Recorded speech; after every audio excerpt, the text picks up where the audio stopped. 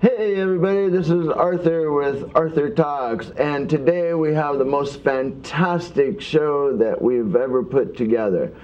We are going to investigate with Sherlock Holmes over here, Stephen, and he's on the hot trail of somebody that was telling us in the 1930s, 35, 38? What do you get? 34. 34. Well, I knew that was one of those numbers.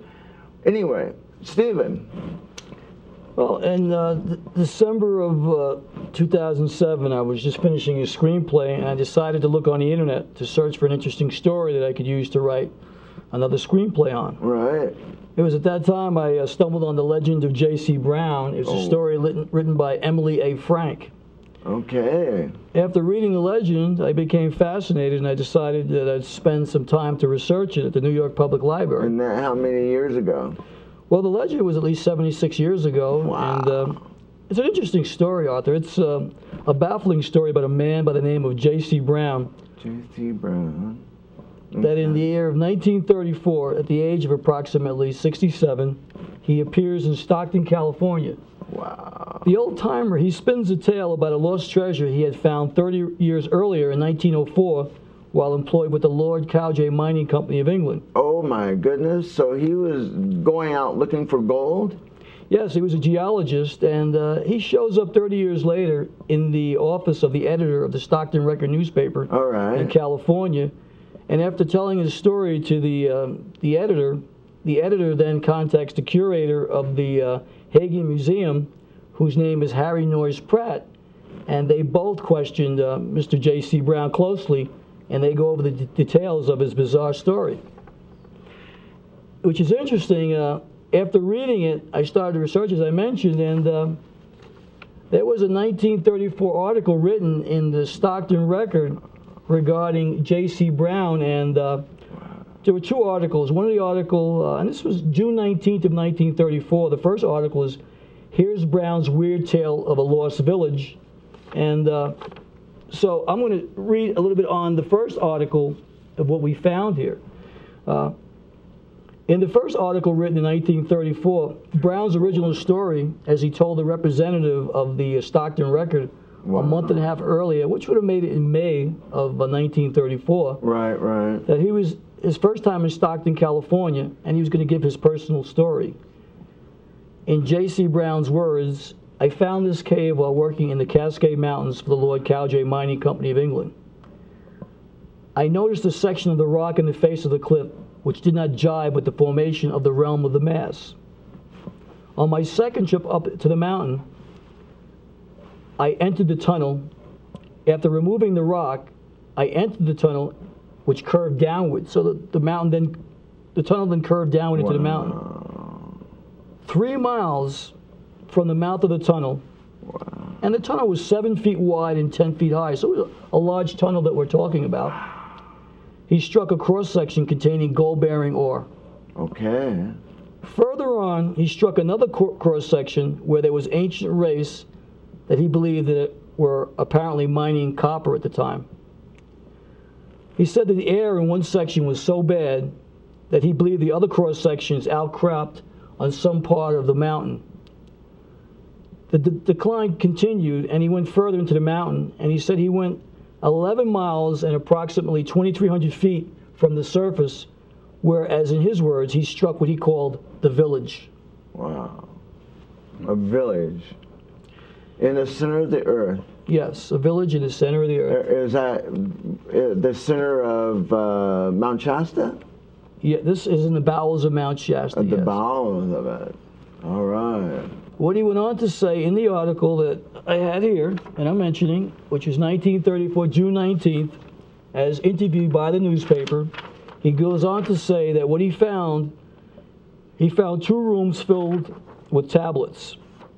And the tablets were 3 or 4 inches thick and concave, and they laid one inside of another. The rooms were literally full of 3 plates inscribed neatly. Another room contained many weapons. The tempered copper spears were so that you could bend the head of the weapon to the base of the shaft, and it would spring right into place. That's amazing. He then found that the streets were laid out like a village. Okay.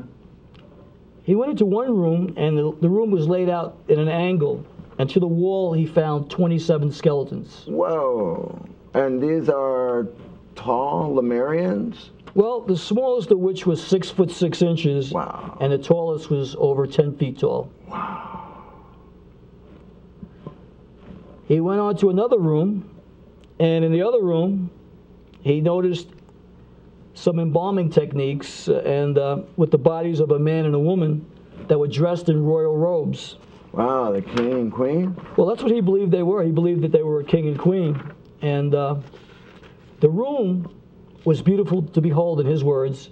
He said, on the walls were 3 great crosses, not of the conventional modern type, and his son designed, worked in copper and gold. The streamers for the sun were worked in gold stringers, and there were, as he believed, in his words, 13 statues made of copper and gold. He went on to say he believed that this race of people form an important link in ancient American history, that they were highly skilled craftsmen as their work would show, and he believed there was a glow to 3 of the statues, and he believed that they used radium, and he believed that with the use of radium, they were able to temper the copper. So this was an advanced civilization that he had encountered. He then went on to say his wish was to enlist a corps of trained people whom he would pay well for their services to assist him in cataloging these specimens. He wanted the relics in this cave to remain intact. There were 2 other caves in which he had located that would go to the people who aided him coming up to do the expedition. So there were more than one find that he had found while going into Mount Shasta. He claimed that he had in a vault in a Texas bank pictures of the scene and papers regarding the find. He says, you see, my family planned to exploit the cave themselves. So at some point, he told his family about it. His wife, his wife's father, his 2 daughters, and an old college chum all wanted to come back up to Mount Shasta. But then a series of tragedies struck him. Wow. First, one died, then another, one was killed in an accident, and then all the others died. Now, what were they doing? Were they getting information for this guy? Well, they got information. This is after he retired. They got information from him, and they wanted to come back with him up to Mount Shasta to seek out the treasure. Because in the legend, he had mentioned that he wanted to wait until after he retired from the Lord Cowdray Mining Company, so that way Lord Cowdray himself could not be part of the claim. So now he's retired, and as he's telling his family, his immediate family about this, they all have, I guess, gold fever, and they want to come back up there to Mount Shasta with him. But all of a sudden, tragedies affect his inner circle of friends and family. At that point, he was hurt in an accident, and then he lost all heart and his ambition. But he said he was getting back on his feet again, and his health would hold out. He would be ready to get started again. He ended by saying in the first interview to the newspaper reporter, have you ever read or studied anything about the lost continent of Lemuria? Ending by saying, scientists claim that it is the connecting link in the story of civilization, and they believe that it is the key to lost civilization. So that was the first part in the article that was written June 19th. The second article in the same paper, the headline is an interesting headline. Followers hold all-night vigil for missing leader on trip to find weird cave. Disappearance of chief leaves group of local people enlisted in mysterious mission wondering next step. Surprise promised units failed to materialize while many hold nocturnal watch to await J.C. Brown's return. 80 people waited, and they attempted to piece together reasons for the disappearance of J.C. Brown. So he disappeared? Disappeared in thin air. Go on. Well, he promised to lead them to the riches of the lost race of Lemuria. The police, too, they were interested, and they sought Brown for questioning. Uh-oh. Brown began organizing a band of followers and for 6 weeks, he was telling a Stockton newspaper that in 1904 he had discovered a tunnel in the Cascade Mountains which led to a cavern filled with the relics of apparently a lost race. The newspaper man took Brown to Harry Noyes Pratt, the curator of the Hagen Memorial Museum. Wow. Mr. Pratt then gave J.C. Brown a list of people who might be interested in Brown's story. Yeah. So now he's got the curator hooked in his story. They enlist John C. Root, a retired printer, who lived at 1784 North San Joaquin Street in Stockton. So Root became the organizer. He took Brown to his home, and gradually an organization was formed with the purpose of participating in an expedition and exploring Brown's cavern. And did they find this guy? Well, they didn't find this guy yet. At this point, they've got 80 people now coming to the home, listening. Meetings were held twice a day, and the followers grew to 80 in number. So 80 people from the town were now coming twice a day to listen to J.C. Brown's unbelievable tales. Brown's original story expanded to such an extent that his followers were told, and many believed, Arthur, that the cavern held a secret to the lost race and continent of Lemuria. Wow, that's exciting. Brown, despite the fact that in the early part of his years had lived in the federal shelter, allegedly told his organization that he was worth $40 million and owned 5 boats, one of which was a glass-bottom boat, which would arrive here Sunday, take the party north to search for the lost continent off the coast of Washington. Many people, Arthur, gave up their positions, right? Yeah, I would think so. Gradually, as Brown's story expanded, some of the followers reported mysticism, occultism, and other groups entered into the organization's discussions. So a number of other people started showing up just to hear Mr. Brown tell his tale. Wow. Now, some of it was reported that these people actually, as I mentioned, gave up their positions and they disposed of their furniture, their belongings, so they'd be free to accompany Brown on the expedition. Wow, just like that. Well, they were, they were in hook, line, and sinker. They believed that Mr. Brown was telling a tale that the legend did exist. The legend exists. Leaving Root's home early yesterday, Brown left word that a surprise awaited his followers if they would gather at Root's home at 1 p.m. So on June 18th, 1934, he told them that on the following day, if everybody would be there on June 19th, that a surprise would be waiting at 1 o'clock. And? Well, people began arriving around noon. Right. And most of them remained until early hours the next morning. Wow. But Brown failed to return. He didn't show? Didn't show. Just like... up in smoke. Up in smoke. Oh, man. So what's going on? Well, proof had been demanded earlier, and Brown had claimed he had photographs and other proof of his discovery in a Texas bank. But the proof was demanded of him recently by the curator, Harry Noyes Pratt, and it was understood, Mr. Pratt said, that if he didn't get any actual proof that he wasn't going on the expedition. So Brown said that he had this proof and that he would be forthcoming with it. Some of the followers of Brown's believed that Brown might have manufactured the story from one of Bulwer Lytton's novels. Was he writing a novel? No, but some, however, believed that they clung to the belief that Brown would return and make good with his promise that he would reveal the lost city. What was interesting about this, Arthur, is that the meetings at the Root home attracted neighbors, and some of them thought that they were political meetings being held in progress. Yeah. Police, however, began an inquiry, because now the police came in. Investigation. It was investigation time. So, did they find this guy at all? Well, not yet, because now the police come in, and they're trying to find out, because they got a report there was a Silver Shirt organization being formed. Uh-oh. But the report was denied in the record on Saturday by Mr. John C. Root, the organizer, but he declined to tell anyone what the nature of the meetings were really about. So John C. Root was keeping those 6 weeks meetings in his home secret. So the police didn't know what the angle was, if there was one. Right. Was he conning these people? Well, interesting that you say that. When I was reading the legend, initially I thought he might have been a con man. Right, right. But upon further review of the information, which I'll go on, I'll tell you what I learned here. Okay. You got my hook. Yeah. One of the followers, to this day, clung to the belief that Brown had psychic information. That Brown was all right. Even though he had disappeared, they believed he was all right.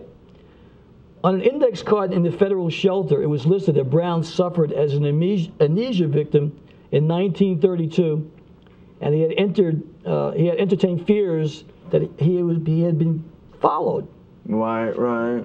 And he told people, which is interesting, he told people that being a millionaire, he feared being kidnapped and therefore appeared incognito. So he was already giving people the clue that, guys, I'm here as J.C. Brown, but I'm really not J.C. Brown because I'm worth $40 million, and I'm here under assumed name. So he already dropped the clue, and as I saw that in the legend, I said, okay, let me follow that. Wow. Brown had a very fascinating story, as I said, and he was interested in the study of mysticism and occultism. So he was into the mysticism. And a person who understands and has some knowledge of these matters, they would understand this if they were there in the meetings when they talked about these occult things. What's Lemuria? For people who really don't know, I like to expand on it. The natural question is, what is the lost continent of Lemuria? Right, right. Because most of us, and as when I first read it, I didn't know. Right. But after much poring over encyclopedias, one finds it is the mythical continent believed by scientists to hold the key to a lost civilization. Wow. So, Brown, well-educated man, achieved what he had told people was impossible: to organize a group of a large party without a semblance of proof for this fantastic story, which he used to lure people in to go on the expedition. Yeah, like the hook. Yeah, well, exactly. He had a major hook. Great fisherman, I would think. Roll them dice. But what was Brown's objective, is what I thought. And that the police, they questioned all of the followers. Right, right. But some of them were unshaken in their belief that the man was telling the truth. Right, okay. Never sought money. So far as the police or the writer of this article in 1934 was able to discover, Brown never asked for 1 cent in Stockton, California. Well, that's probably good for him. Which I found very interesting, Arthur, was that the only money he received was $5 given by a friend while he lived at the federal shelter, so as far as the writer could learn. So he didn't take a dime from anyone regarding this venture. The only other question the writer had, was Brown's mental state. And there were those who asserted that he was rational, despite a notation in the federal record, in the federal shelter record, that he was an amnesia victim in 1932, and on 3 occasions reported that someone was following him and threatening him. Paranoia. Do, do, do, do. The plot thickens. Arthur, there was a fear that he had met with foul play. Yeah. And it was expressed among all those who waited in John C. Root's home as they gathered in his house and on the front porch in the backyard, awaiting the surprise. What was the surprise? Well, the surprise was that he was supposed to take them all up to Mount Shasta at 1 p.m. They were coming here. But he never showed up. He never showed up where? At John Root's home. In Stockton? In Stockton, back at the home. And? Well, that's where it becomes a legend. So what have you done? What have you found so far? Well, what I did is I took the clues that I had... clues you said? Well, the clues that I learned in this legend that I'm reading, and there were 5 of them. Okay. One of them was he was employed with the Lord Cowdray Mining Company of England. Right. Another I learned in the legend was he worked his entire career with the same company, and he was a geologist or civil engineer by trade. And the man who shows up in 1934 was either in his late 60s or 70s, and he mentioned that he had photos and papers in a bank vault in Texas. Mm-hmm. Yeah. Well, it's all very interesting. The first question I'd like to ask you is, was there any evidence, or was there a man named J.C. Brown? Did you find any information that existed in the United States? Well, Jacoby, no, I didn't. I was unable to find anyone in the United States named J.C. Brown.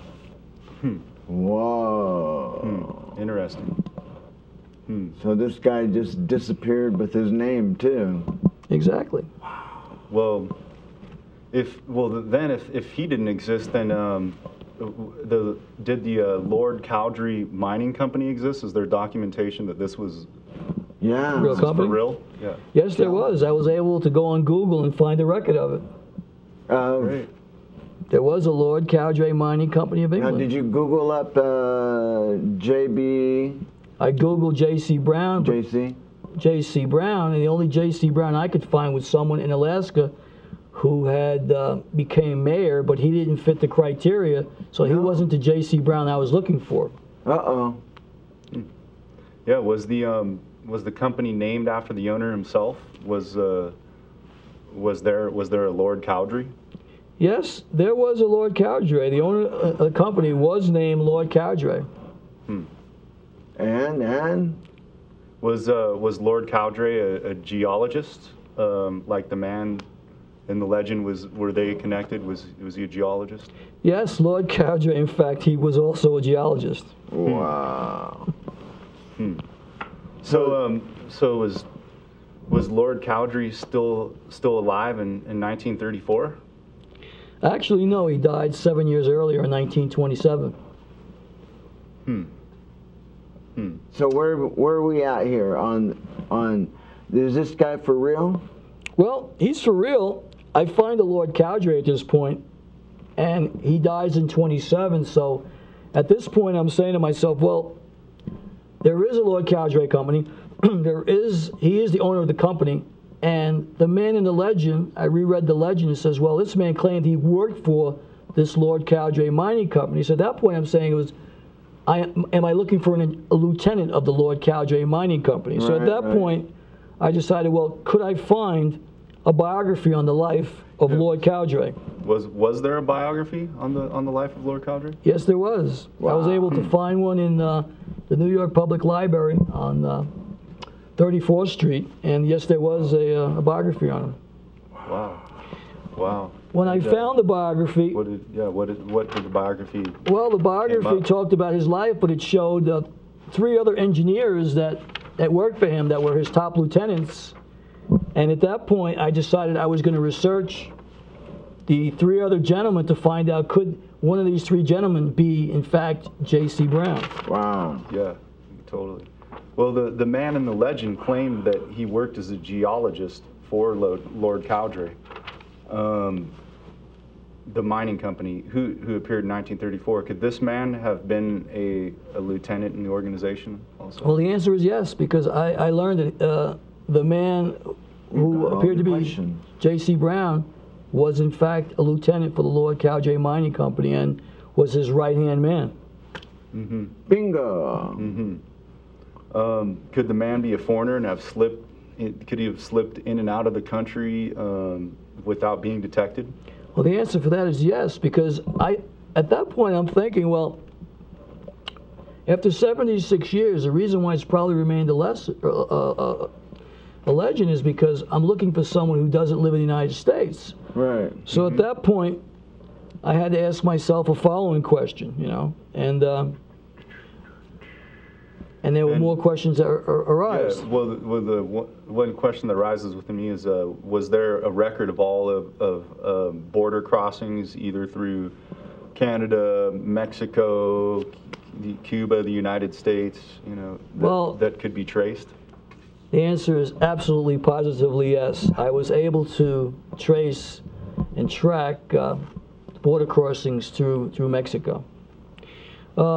as the search continued, I discovered that Lord Cowdray, through the biography that I mentioned earlier, was not born Lord Cowdray. He was Sir Weetman Pearson, and had later on in England been knighted, I guess you would call it, and became the first Viscount Cowdray.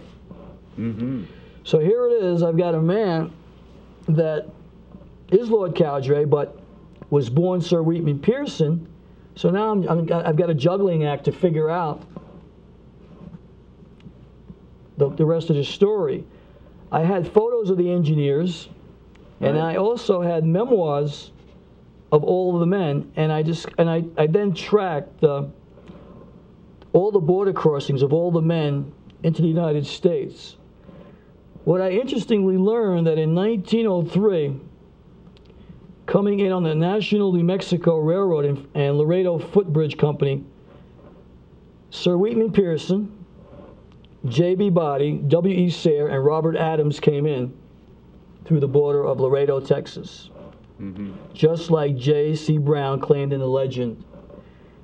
I then looked at the article again from the 1934 paper and said, well, in the article, J.C. Brown claimed that in his second trip into the United States is when he discovered the tunnel. So I looked for a second border crossing. What did you come up with on that one?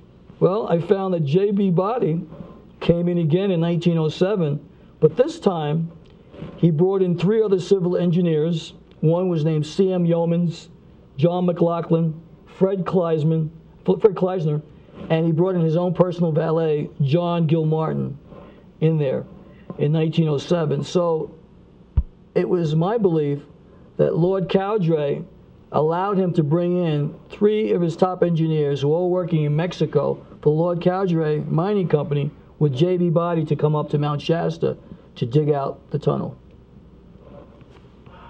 That's amazing. So definitely there was identity, a lot of identity change, and these people were traveling around with a lot of money, and they could maneuver. But we're talking about very, very rich men. I mean, yeah. I hear that you're going to go do an expedition on mountain. Well, yes, that is the second part of my journey. I've come out to Mount Shasta to... It's true then. Yes, to search for the hidden tunnel. Will you follow up with us in the next couple of weeks and let us know? Absolutely, Arthur. All right, you've got a second show coming up. Well, I thank you very much. We're going to be there. We're going to be there. Arthur. Can we go with you? If you like, all right. You're invited. And if there we go, I mean, we're on. This could have a extreme impact on many aspects of our societal beliefs and everything. If this winds up being down there then this could lead to a movie. Are you writing a movie? Well, that's basically what you're doing. Movement of energy. Yeah. Interesting you mentioned that. After the discovery, I decided to write a screenplay for the movie. It's called The Legend of J.C. Brown, and yes, there's a movie. All right. We'll hold it. It's suspense there. All right. Thank you very much. That's Arthur Talks, and we're going to go into the mountain, and we're going to find where it is. We'll see you in a couple weeks. Have a great day.